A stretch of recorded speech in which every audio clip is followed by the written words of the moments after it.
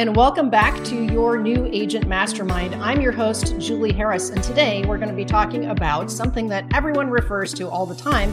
You're probably wondering, what is a center of influence? Who is my sphere of influence? They're referred to it similarly, COI or SOI. But really it comes down to, who are the people who know you? Who are the people who you know? Who are they? Well, make a list. Let's start with your friends, your family, your neighbors, your iPhone contacts, your email contacts. These are people you talk to all the time. If you want to put it to the test, if I were to call them and ask them who you are and how they know you, they'd be able to explain that. So let's start with that. Why is this so important? Because this is the list, which you guys lovingly call your database, which you're probably building, your center of influence or your sphere of influence.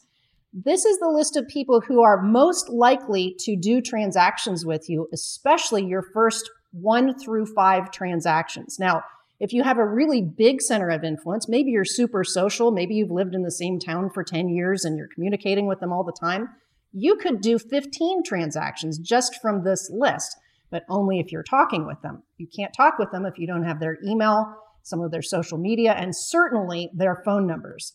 So how do you expand your list? Well, the first thing you're going to do is just try and fill a page, maybe 50 slots. Just write down your top friends, some people in your family, get into your iPhone contacts, people who you like to talk with all the time. Then the next thing, and this is homework, track your activities for a week. So who are you in contact with, right? So maybe this week you're going to take your dog to the vet. How well do you know your vet? Probably pretty well. Maybe you pick up a prescription and you talk to the same pharmacist all the time. Make sure you know their name. The bank manager, teachers, fitness coach, your friends. Just track your daily activities. Get into your planner, look at your appointments in your phone, and make sure that you've got everybody's contact information. Again, clean up your database. Now, let's talk about databases for a little bit here. You do not have to spend a whole bunch of money on a CRM. You already are probably holding your database. That's called your smartphone. So start with your contacts. The next thing that I want you to think about is how to expand that list on purpose. Why is that important?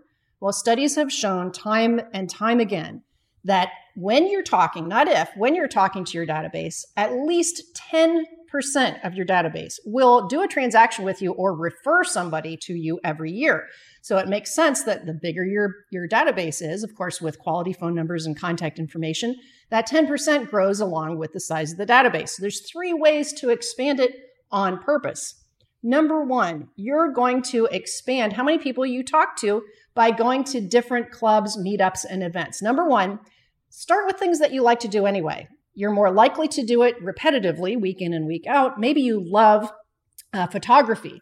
Well, you're more likely to go to a photography class or a meetup or a club because you like to do it anyway, and you're going to have like-minded people that you're getting to know to add to your database. Number 2 is what we call networking for the sake of networking. These are things like BNI or Chamber of Commerce, things where it's okay and expected to be networking with other professionals. And number 3 is charitable events. You don't have to run them, but you can volunteer and get to know people and expand your center of influence. So the better you are at this, the easier your real estate practice is going to be, not just now, but moving forward. This is a foundational skill that you've got to get great at, whether you are a brand new agent or maybe you're somebody that's been in the business for a while and you're just wondering how you can get more of those repeat and referral transactions. I'm your host, Julie Harris. Thanks for joining me for your New Agent Mastermind today. Hello, thank you for having watched this video. Please remember to subscribe to our YouTube channel. That's right. And don't forget to hit that like button, leave your comments and questions below, and we will get right back with you. Thank you for watching this video. And remember to watch the next one. You're going to love that one. This podcast is a part of the C-Suite Radio Network. For more top business podcasts, visit c-suiteradio.com.